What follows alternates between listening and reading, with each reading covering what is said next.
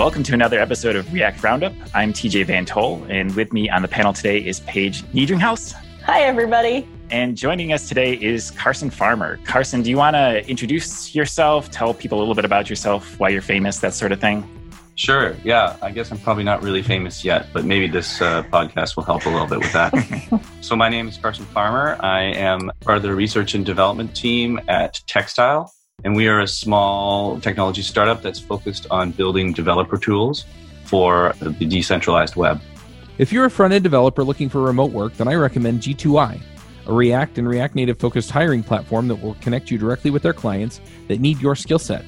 What makes G2I a unique hiring experience is that they spend the time marketing you to their clients of your choice. G2I is a team of engineers that technically vets you up front. If you pass their vetting, their clients have agreed to skip their initial interview process, saving you time and energy getting your next gig. They take care of all the hard work for you so you can get focused on development. To join G2I, go to g2i.co and apply.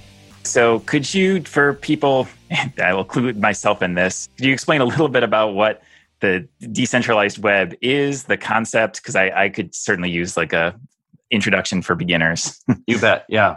So, without getting into the nitty-gritty details too much, the decentralized web is basically, I'm going to talk specifically about a particular protocol called the Interplanetary File System. But basically, the decentralized web is a reimagining of how the web that we use to, look at web pages, communicate with one another, share cat GIFs, whatever. It's a reimagining of how that might work in a way that sort of bakes into the very sort of essence of the internet, a more decentralized system. So a system in which you don't get this like centralization of power and access control and things like that we have with our current system. And the way it works is basically, if you look at the internet and the way it works today, if I wanted to access a particular piece of content, say, on Facebook or some social media platform, I would have to go to that social media platform and say, please, I'd like to download the picture of my friend at www.example.com/the long path to that thing.jpg. And so I'm referencing that information by its location, where on the internet, on what server basically is stored. And that means that in order to be able to access that thing, I need to always go back to the same source. I need to say, Facebook, can I please have this? Twitter, can I please have this? And if at some point in the future, they decide to change the link structure or they decide to change what's under that link, I'm going to get back, whatever the new thing is. And that can lead to things like link rot, where basically something that existed at a particular URL at one point in time is no longer there. And there's some kind of shocking statistics about, how many links and how long over time they end up disappearing. But it's something like 90% of links referenced in like official government documents end up disappearing within a few years. So it's an actual, potential problem. But the big thing is just sort of access. What if they change that link? Or what if, I get deplatformed or something like that?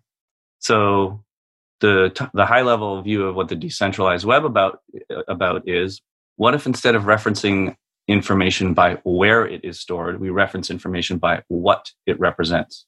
So the way that we do that is on the decentralized web, every piece of information is essentially fingerprinted with a hash function.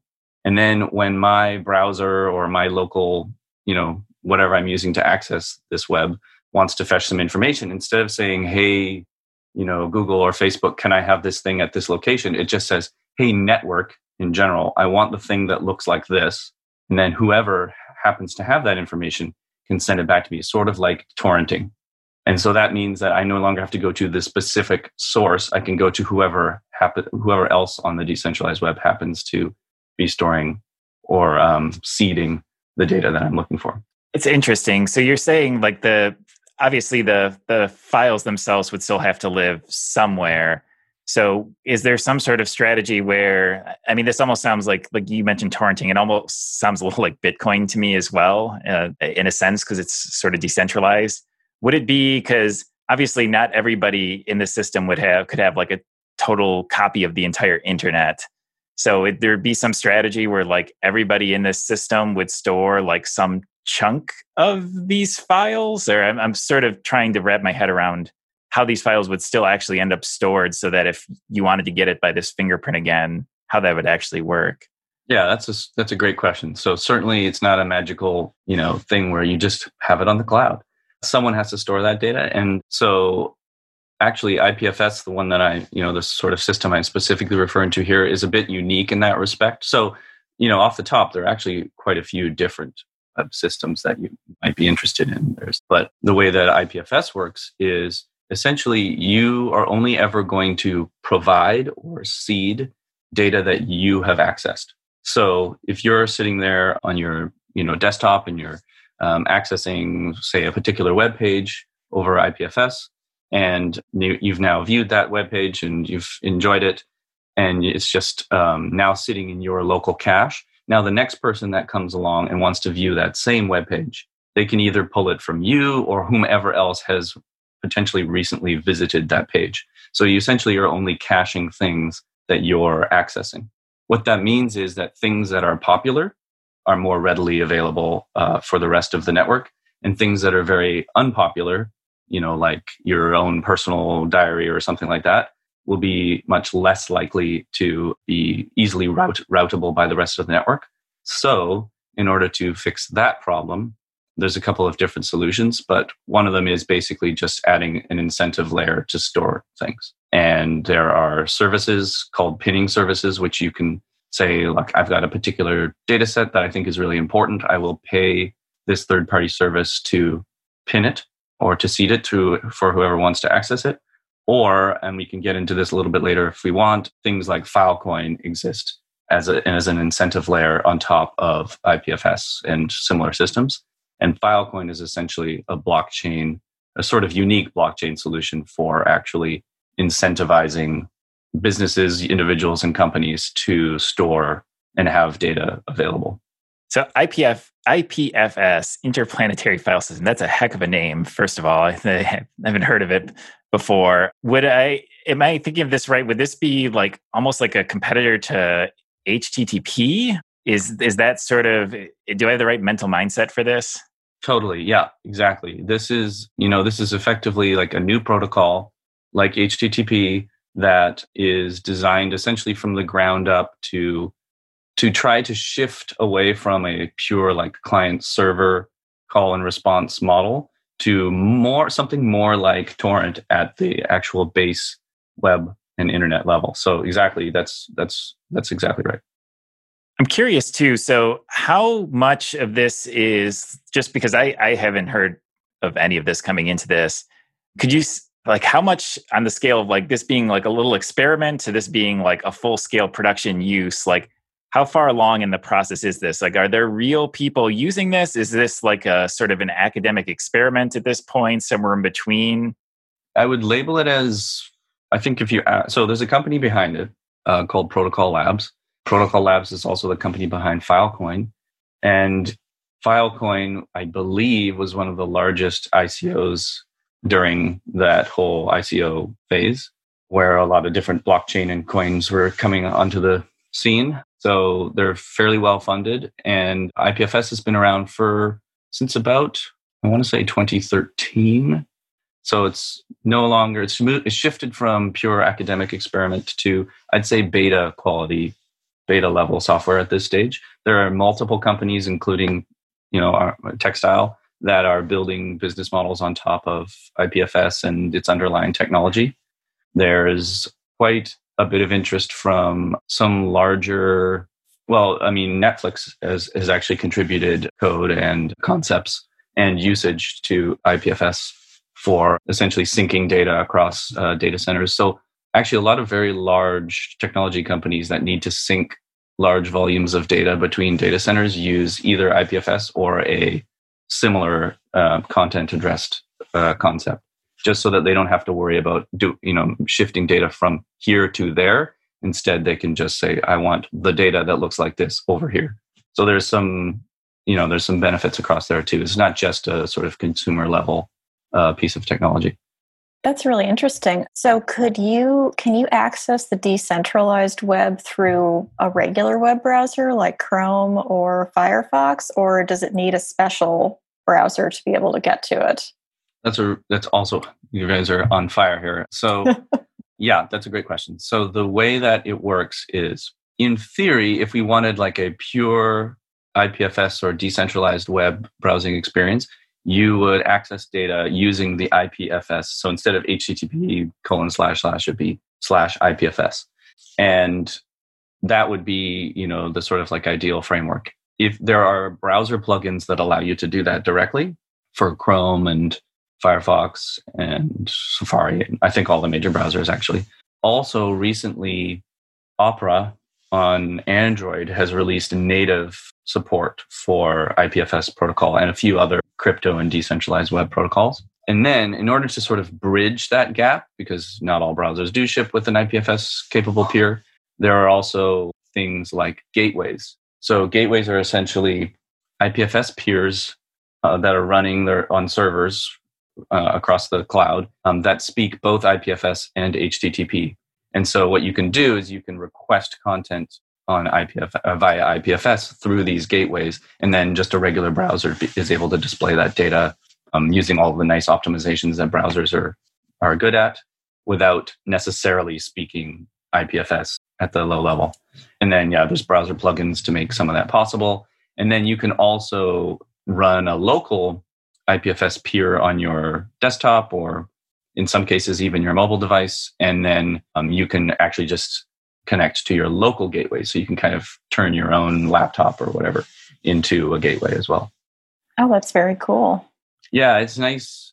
A lot of the developer community around IPFS are, we're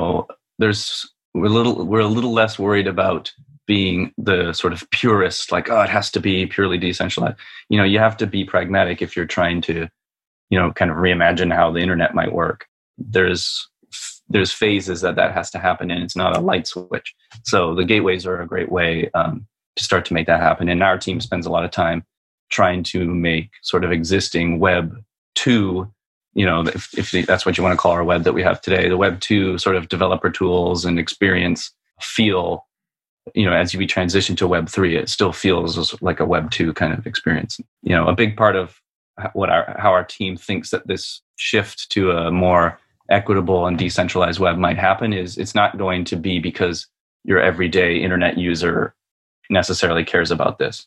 It's going to be because developers find, useful tools and find it easier to deploy websites and find it easier to deal with user data, and they build better experiences, and the users come that way. And that's often the way that these sort of technology changes happen.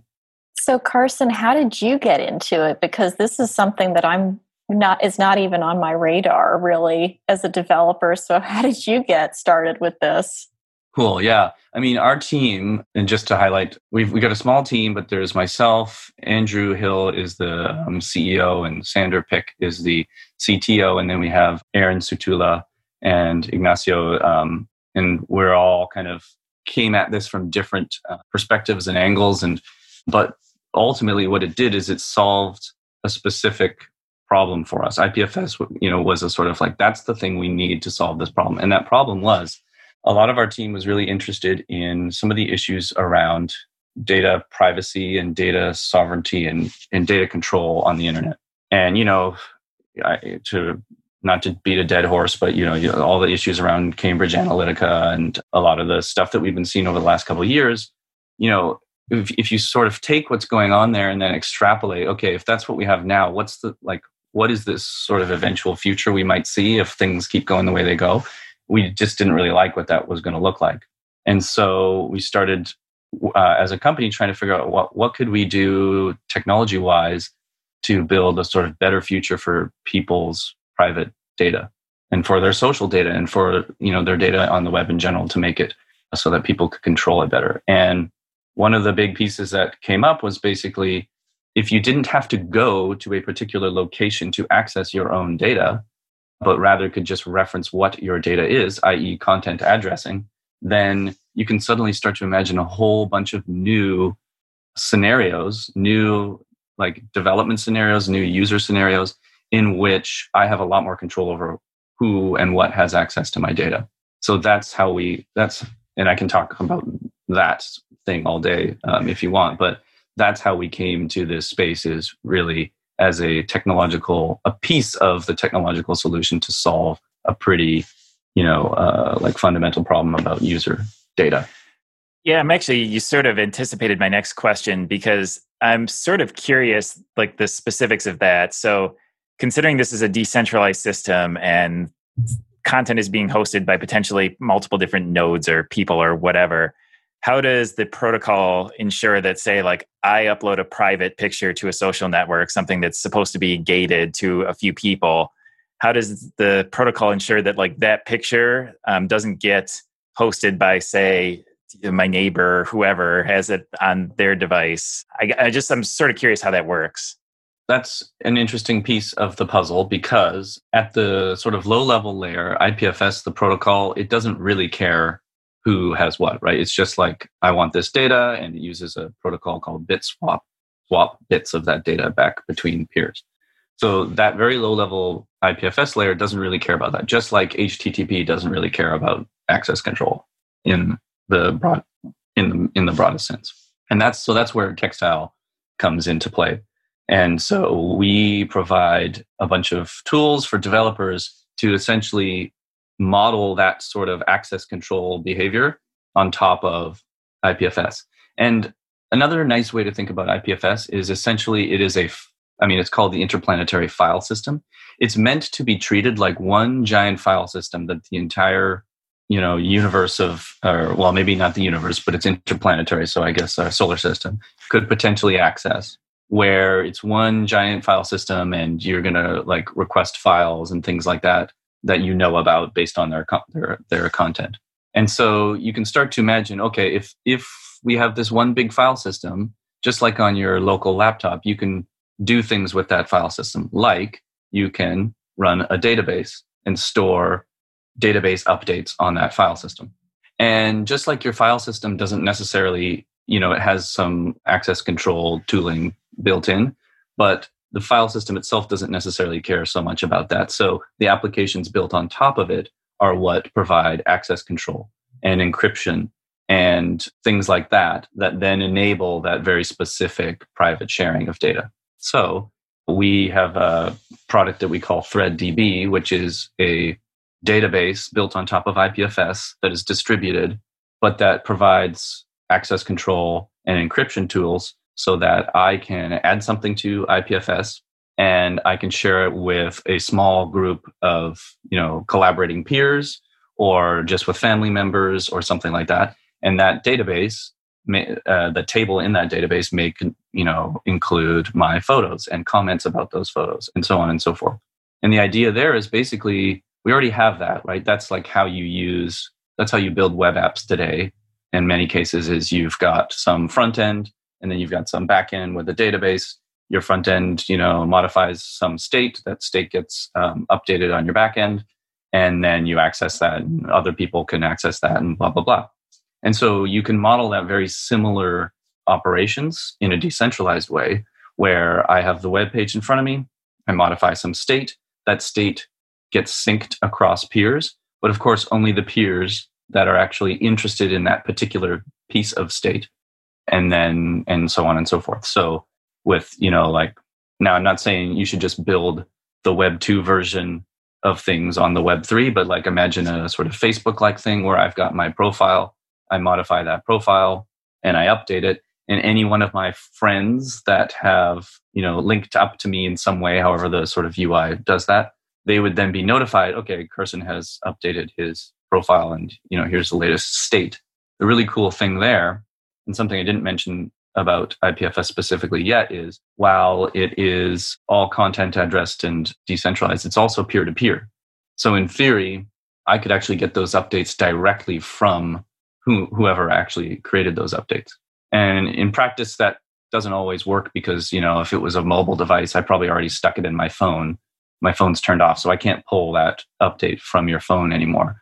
So Textile also provides a bunch of essentially like always-on cloud peers that do a lot of the proxying and routing for people, so that even if they do pocket their phone, their updates and state and data will still be available. Yeah, I was actually going to ask about how that works with cache invalidation. Like, if one person has it, but then whoever actually owns the piece of content updates it, how do you prevent somebody from getting the old view or content or whatever? Well, so in any peer-to-peer system, that's totally a possible state to end up in. Mm-hmm. And there are a bunch of, and so that's an interesting problem, right? Because there's actually two problems there. One is, like stale state. And, that's entirely possible. And the assumption is if you have if you're able to access the web in general and you have a good enough connection, eventually you'll get the latest state. But it is possible that you'll get out of date, or you might even get things out of order. And ideally, when I make a change on, my local peer, or I'm using some cloud infrastructure and it's making updates across other peers, ideally we get that all in the same order and the right order and everything works great. But, the internet's sometimes flaky, so that's not always the case. You might get things out of order, and it might be just like a diff, right?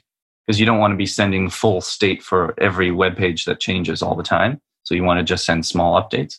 And if you don't get those in the right orders, things can happen. So there are a couple of really cool things that have happened over the last decade, which have made things like these decentralized updates and peer-to-peer systems a lot more usable. Like a lot of this tech has been around for a while. Torrents and torrenting and the concepts there have been around for a long time. And some of the sort of like data structures and decentralized hash tables or distributed hash tables, these things are not new concepts. But what is new is that they've all kind of gotten to a mature state at the same time, and they're now usable. And we've seen some systems and how they work and didn't work. And so a lot of the best in class and best practices have come to a head right now. But another really enabling technology is something called CRDTs, or conflict-free replicated data types. Or there's variations on that name. So if there's someone listening and they're like, that's not exactly what it's called. Yeah, I know, but you use your version, I'll use mine. But anyway, what these do is these are data structures that, in theory, as you update them or as you add operations to them, like say you've got a CRDT set, a set object. As you make updates to that set, if they arrive in different orders, but like you and I both have the same set CRDT running locally, and we get the same updates, so eventually we get all the same updates, but we get them in different orders, we should arrive at the same final state, no matter what. Now, of course, you can't make any expectations that if we don't receive the same updates, our state won't be the same because we don't have the same information. But assuming eventually, so these are called eventually consistent data structures, assuming if we eventually get all of the same data, even if it's out of order, we'll arrive at the same state, which is really cool because now if you and I are accessing the same web page and updates are happening, and I go into the subway and I come out and I get a new update, blah, blah, blah, eventually we will see the same web page or the same database structure or whatever. I love the term eventually consistent. I hadn't heard that before, and that's pretty amazing. Yeah, we love working in this space because there's so many cool new ways of doing things when you start to like think about things in terms of just really, you start to think about things less in terms of like the full back-end system, and you start to think of things as like every piece of the front end is also its own back end. And it's actually quite a simplifying concept because now I only have to kind of model my system after potentially like one user and their experience at that one time. And then the rest of the state kind of can be this like sort of decoupled set of a bunch of users. And then it starts to really kind of get interesting. And you get to sort of think like, okay, well, what if we relax the requirement that like updates are instantaneous because we have CRDTs, which will be eventually consistent. So there's a lot of really neat things that you can start to do there. And Andrew has put together some cool examples where we actually, you basically plug a ThreadDB to like your Redux state in a React app so that you could actually have two people looking at the same page and use your Redux state to like represent, like a game or some sort of like visual representation of the page. And then as I make a change and that gets propagated to other peers, their state automatically changes and it's synced across devices. And so now suddenly you have like a really nice framework for collaborative games or collaborative document editing and things like that. And the cool thing there is you really are designing it around like the state management for a single app, but it starts to sync across all these other devices, kind of like quote unquote for free. I mean, there's a lot of work going on in the background, obviously, but yeah. So it's almost like an alternative to WebSockets. Yeah, I mean So you can use WebSockets as one of the protocols that it speaks to sync. But yeah, in browsers and stuff, that works really nicely. In fact, our team kind of designs a lot of our specific textile tooling on top of IPFS. But we design that with WebSockets in mind, just because you get that bidirectional flow that makes all that communication quite nice. Hey folks, are you trying to figure out how to stay current with React Native? Maybe you heard the Chain React conference was canceled and you're a little bit sad about that. Well, I borrowed their dates and I'm doing an online conference. So if you want to come and learn from the best of the best from React Native, then come do it. We have people like Christopher Shadow from Facebook. He's going to come and he's going to talk to us and answer questions about the origins of React Native. We're also going to have Gant Laborde from Infinite Red and several of the panelists and past panelists from React Native Radio. So come check it out at reactnativeremoteconf.com. That's reactnativeremoteconf.com.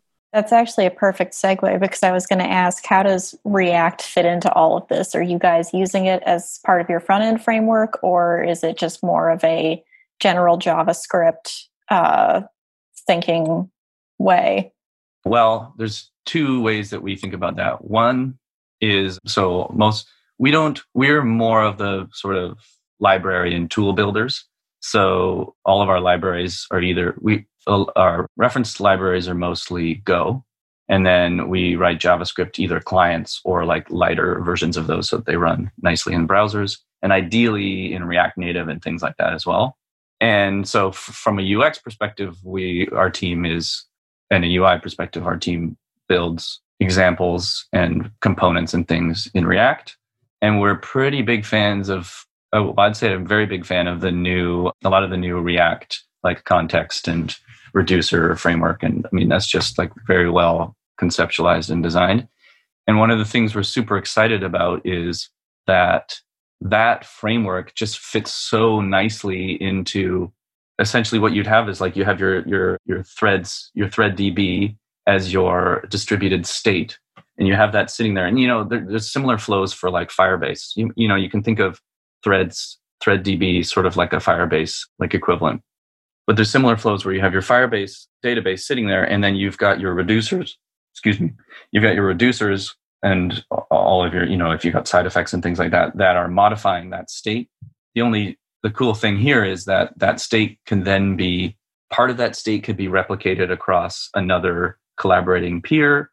That state could just be stored, locally for that particular user, or you can distribute it across multiple peers. So there's like a lot of really interesting ways where you can have pretty fine-grained control over what part of the state gets replicated or gets synced across peers, what part doesn't.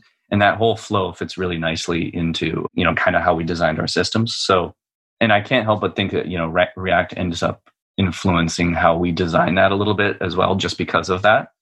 And then actually, Andrew started playing around with RxJS as well and observables, because you can essentially just plug a thread database. It's an event emitter, right? And that makes sense because if someone modifies state somewhere else, I want to be notified of that state change via an event. So you can plug that event in and treat it as an observable, and then you can have your whole state, update and modify based on events that are happening on a different peer in the same room or across the room or across the state. So yeah, I mean, so to answer a long-winded version of that is, I think React influences how we design our JavaScript libraries. And then it also sort of plays really nicely, I think, with that, you design for that local peer, but then have that state kind of replicated across multiple peers. Another question I have, I guess it's kind of related, is what do you see as the main sort of incentives for someone to switch over to like an IDFS approach? And I ask this, like my mindset here is like, some of the examples you've given so far are like the Netflixes of the world or moving data between data centers, which I can sort of see the value of that, but it's also kind of a niche thing. Like it's like your average developer probably listening to this isn't, a Google engineer that's working on moving data from one data center to the other. Is there an incentive for like your average developer working on web apps that's super comfortable with HTTP today? Like, what's their sort of incentive to check this out or look into this? Is it like maybe like more of a short term or long term? I guess I'm just sort of curious how you view that. I think there are three legs to that stool that I'll try to pull apart. So, and some are shorter term and some are longer term. The longer term one I'll bring up at the end, and that's the one I think I am, and probably my whole team is most excited about. But the first one is when a developer doesn't need to worry about where something is stored, and all of these things are sort of tied together. But when a developer doesn't need to worry about where things are stored, then they can start to get a little bit more creative about things like how they treat user data and some of the rules around GDPR and things like that. So, and potentially, if you're designing your app so that you don't really have a backend anymore, you just have like a front end where your user's data is being synced across devices or things like that directly peer-to-peer, you can worry a little bit less about like your backend infrastructure storage, storing passwords and things like that. And one of the big things that people think of when they think of decentralized web is crypto stuff. And that's not necessarily the case. That's like one piece or even a different angle on decentralized web. But you do, because that technology is coming along at the same time, you do start to get things like, quote unquote, universal or decentralized identities. So one thing that we're seeing starting to happen now is that users are able to have, identity, I think is not the right word, but some representation of a user, like their ID, their public keys, and all this stuff. It's now a lot easier to bring that stuff with you across different apps. And so a new app that comes along that says like, I want to provide an awesome experience for my users. When their users come on board, they may already have essentially a username that they want to use with that app that may be tied to a blockchain, may be already stored on IPFS somewhere else, whatever. But now suddenly that app doesn't need to worry about the infrastructure required to have user information, to have, profile data, to have all of these things, because maybe some other app has already provided that, or maybe, that user is just storing that stuff locally, or maybe they're using Filecoin. All this stuff could, in theory, seamlessly coexist. But suddenly an app developer doesn't need to worry as much about that backend infrastructure. So now privacy is a little bit less of a big deal. And it's easier to like satisfy GDPR requests and things like that. Coupled with that, now suddenly you have this really potentially interesting framework. And I think I gave you a link to a talk that I gave at Ethereum Denver a while back, where essentially you can think of this as like users bring their own data to the applications that they interact with. This is starting to get a little longer term, but the technology exists to do this already, which is I'm a user and I download your app. And I don't know, it's a photo app, right? And I take some pictures with your app, and those pictures get added to my local IPFS peer, and then they get added to my like photos profile. Okay, and that's stored on IPFS, and we use ThreadDB because I'm going to plug my own thing, obviously, and that sort of thing is available. Now a new app comes along, and it's a photo filter app. Okay, that's all it does. It does really awesome filters, and you can put bunny faces on people. So in our existing Web 2 world, that new app is never going to compete, right? Because there's already an app that has all of the data, has all the photo data, and they're just going to add the feature to add bunny ears to those photos, right? But in a Web 3 world, or at least this Web 3 world we're talking about here, where users bring their own data around with them, that's not necessarily the case, right? You don't have this walled garden anymore. Now you have a sort of like big open plain. And so my new app can come along and I can say, look, I will put bunny ears on all your photos if you want. You just have to acknowledge or give access to those particular photos. So there's where the access control piece comes in. And now I can write an app that's just like really darn good at putting bunny ears on photos. And I can provide that as a nice service for the user, and they can sort of access that. But even if I had no users to begin with, my users are going to download that app and they've already got their photo data there. They don't need to take new photos. They don't even need to, worry about if this is a like social networks, there's some social aspect to it. They don't need to worry about crickets in an empty social network because potentially all of their social network connections that they've, established in prior apps are there with them as well.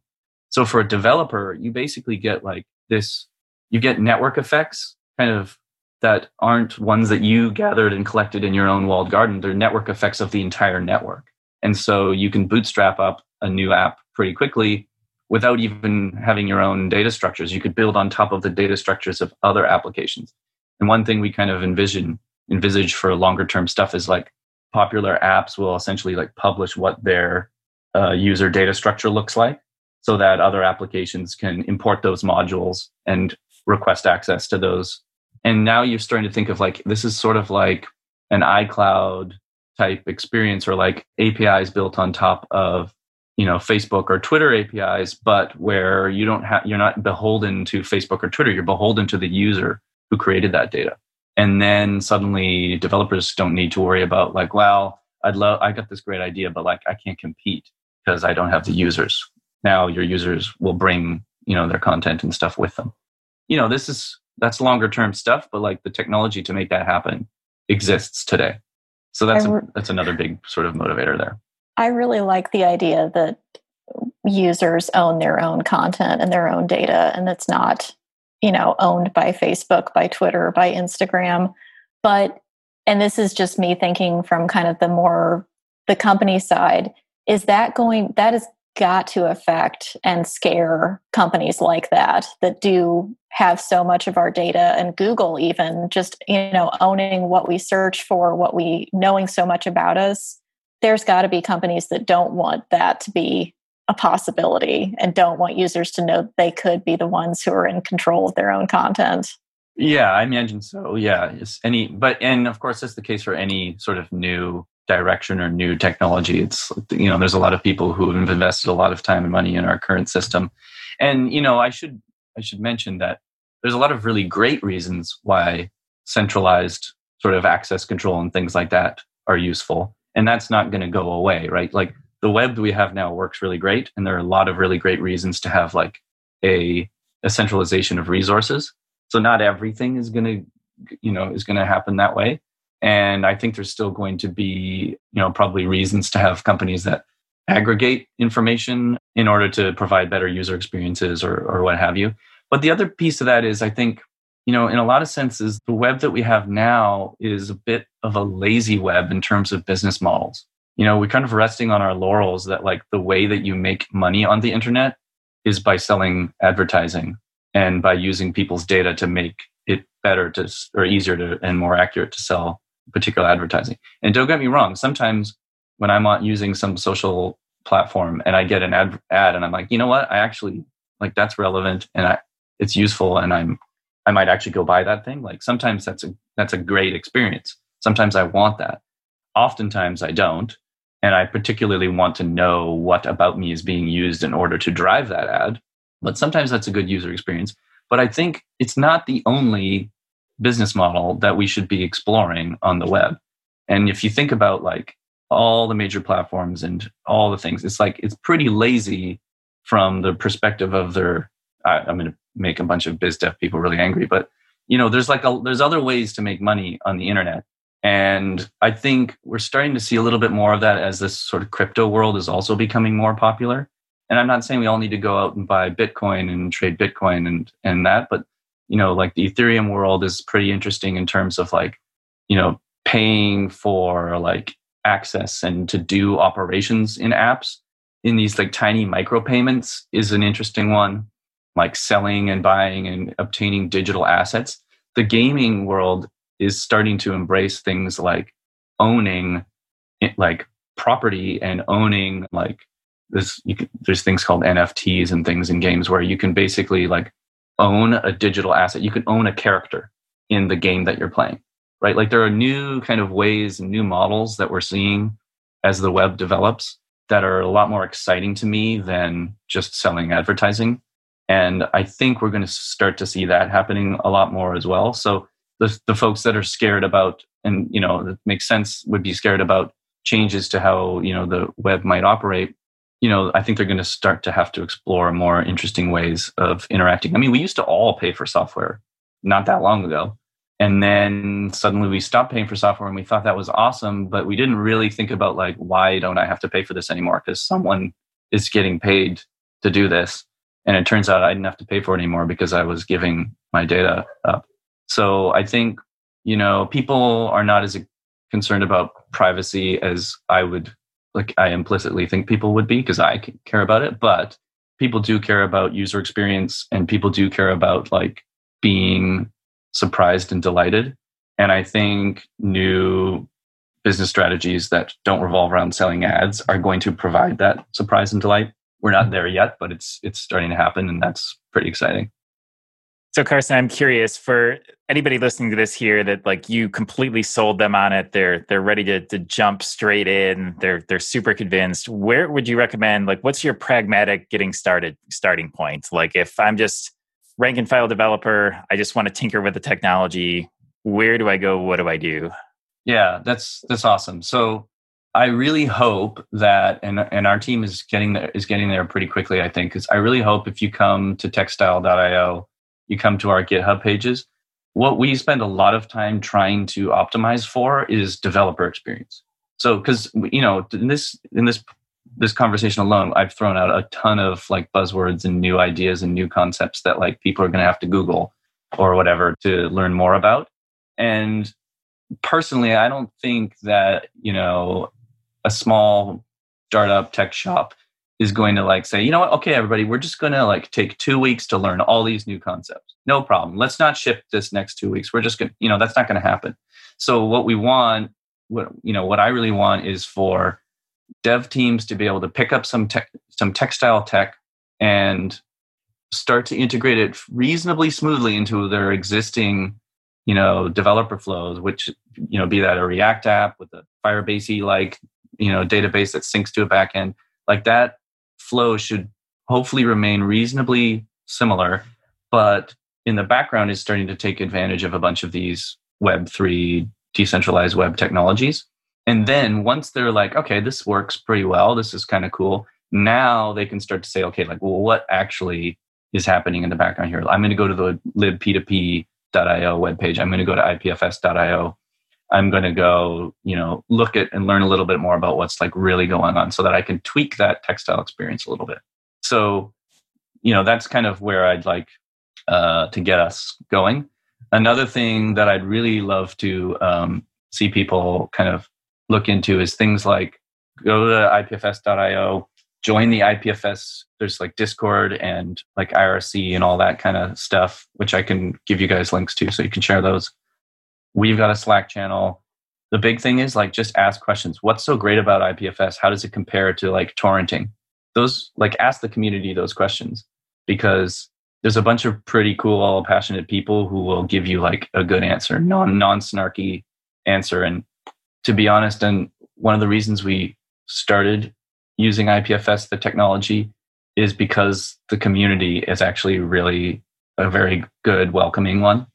There's people writing blog posts about how to do this simple thing on IPFS, how to do, how to build a React app with IPFS. There's a lot of that. So join the communities, get involved that way. And then the last thing is try to find, companies that are building on top of IPFS that are bridging the Web 2 to Web 3 gap. So like Textile is doing that.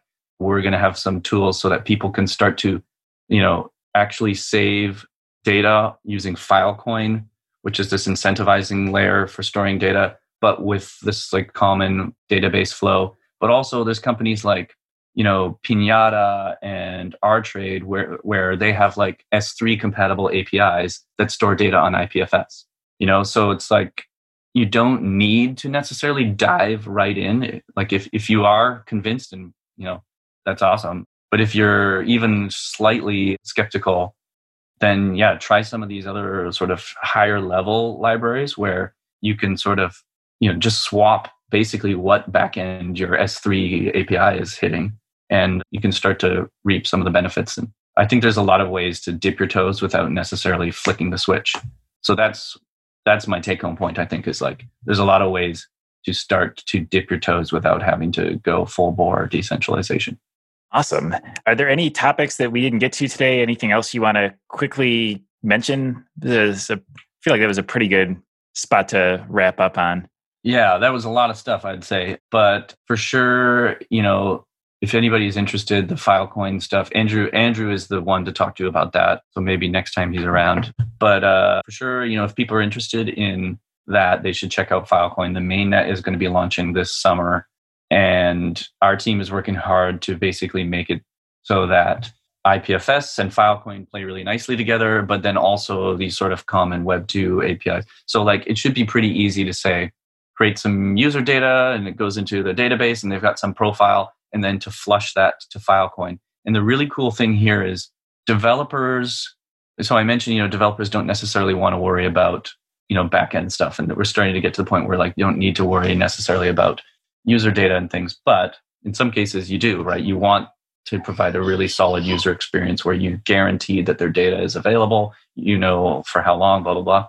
So there's some really cool models where now developers can essentially allocate Filecoin or whatever backend system that happens to be. Filecoin is the sort of same, works with IPFS, but where a developer can allocate funds on behalf of their user, and the developer, suddenly all sorts of really interesting business models open up. So the developer can say, look, if you're using my app, the first X gigabytes are free, and then on top of that, we'll store it for 7 days. And if you want to make that data permanent, you click the permify button, and that costs X amount of dollars to store your data. So you can get these much smoother onboarding experiences where users can start to use the applications right away.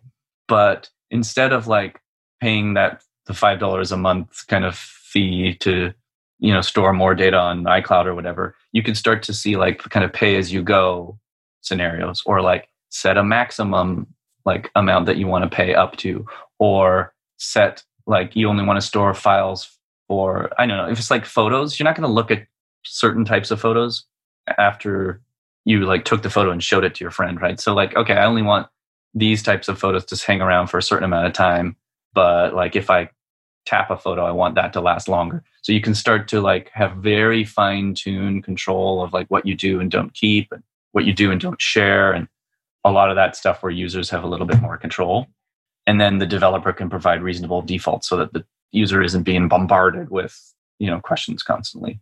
But, so Filecoin is a really interesting one. I recommend people check that out. And again, our team spends a lot of time trying to make map Filecoin onto the way developers think about storage now. So Dexcel is a good place to start, but any place is a good place to start, really.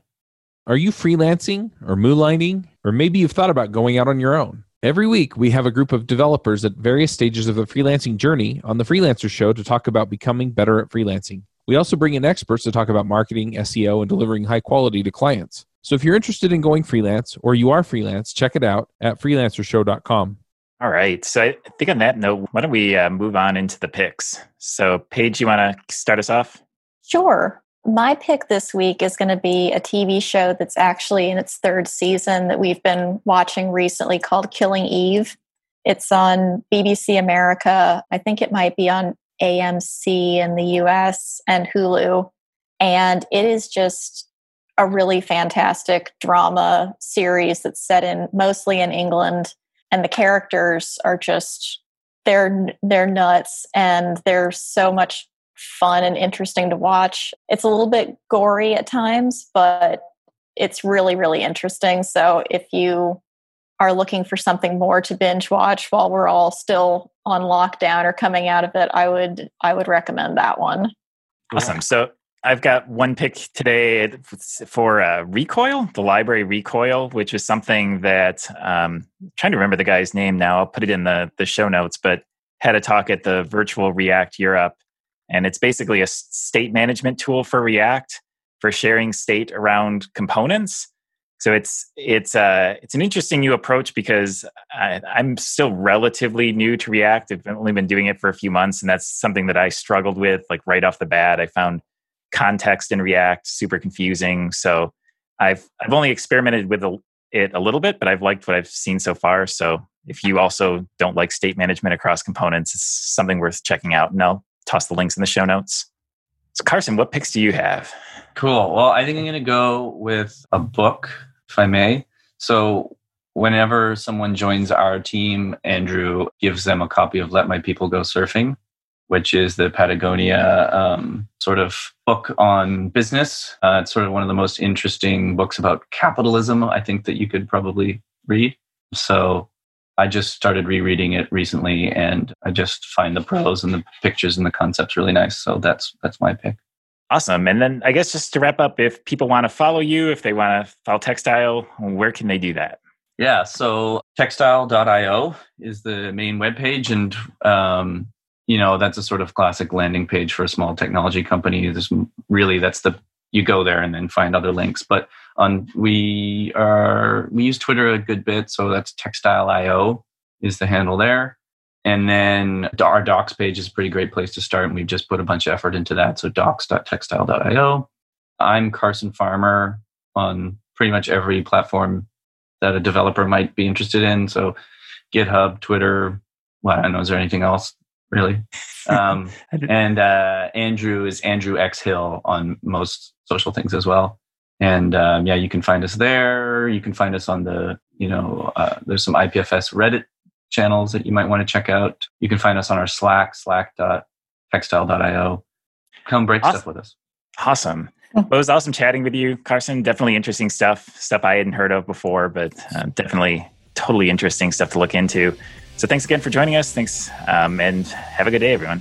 Cheers. Thanks. Bandwidth for this segment is provided by CacheFly, the world's fastest CDN. Deliver your content fast with CacheFly. Visit CacheFly.com to learn more.